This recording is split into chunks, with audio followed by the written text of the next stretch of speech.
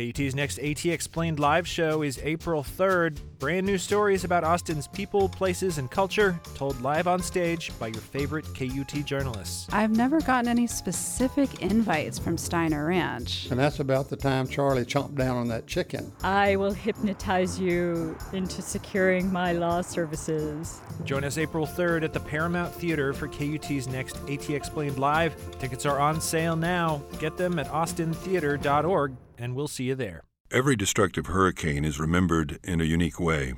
Katrina is largely remembered for levees breaking and the paralyzing chaos that followed.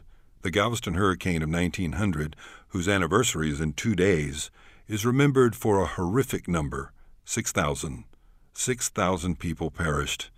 It was the deadliest natural disaster in U.S. history. I believe that Hurricane Harvey will be remembered for the greatest amount of rain ever to fall in one place in the U.S. within 24 hours. But I believe it will also be remembered for the bass boat heroes. Someone on social media suggested that we should build a monument to 2 regular guys in a bass boat, and that idea has been seconded by tens of thousands. Even from where I live in Deep South Texas, I saw dozens of trucks pulling boats headed north on Highway 77. Bass boats, swamp boats, pontoons, skiffs, and Navy SEAL-type Zodiacs. The call went out for help across the state, and Texans answered. They came from San Antonio and San Angelo, and Austin, Waco, Dallas, Fort Worth, Tyler, even, I understand, from the Panhandle and El Paso. From every nook and cranny of the state, they rolled toward the floods, spontaneous convoys racing to the coast. It was magnificent to see them, Texas flags bent by speed and proudly waving from their trucks and trailers, a genuine cavalry to the rescue. These men and women didn't ask for money or mileage or payback of any kind. They didn't ask for whom the bell tolled. They just concluded, it tolls for me, and away they went. I talked to a man at a gas station near my house who was filling up his slightly lifted GMC. He was pulling a 15-foot bass boat with a trolling motor. I asked him if he was going to Houston. He said, "My brother and me thought we might head up that way.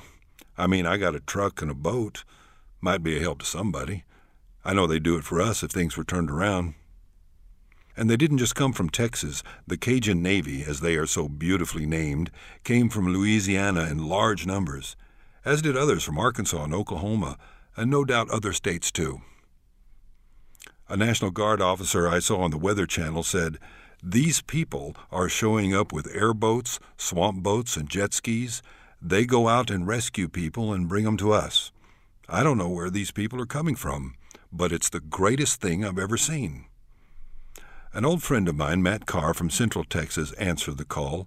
He said, driving into Houston in the storm was surreal. I-10, 290, and 610 had no cars on them. It was apocalyptic. Fields full of water, cows huddling on tiny islands above rising water. We felt all alone. We got there in a window of time before the world arrived again.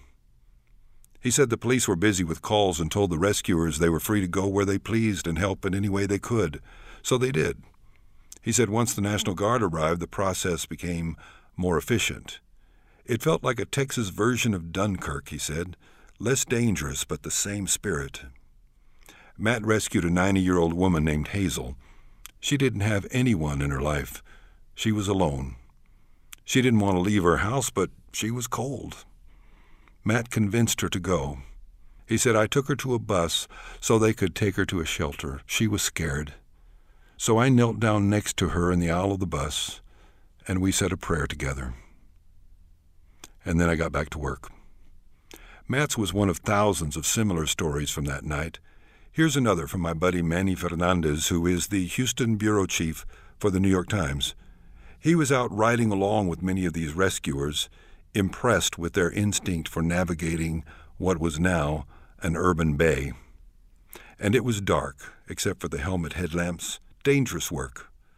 Manny asked many of these rescuers why they had come so far to take these risks. And he said that almost to a person they answered with these 3 words, "This is Texas."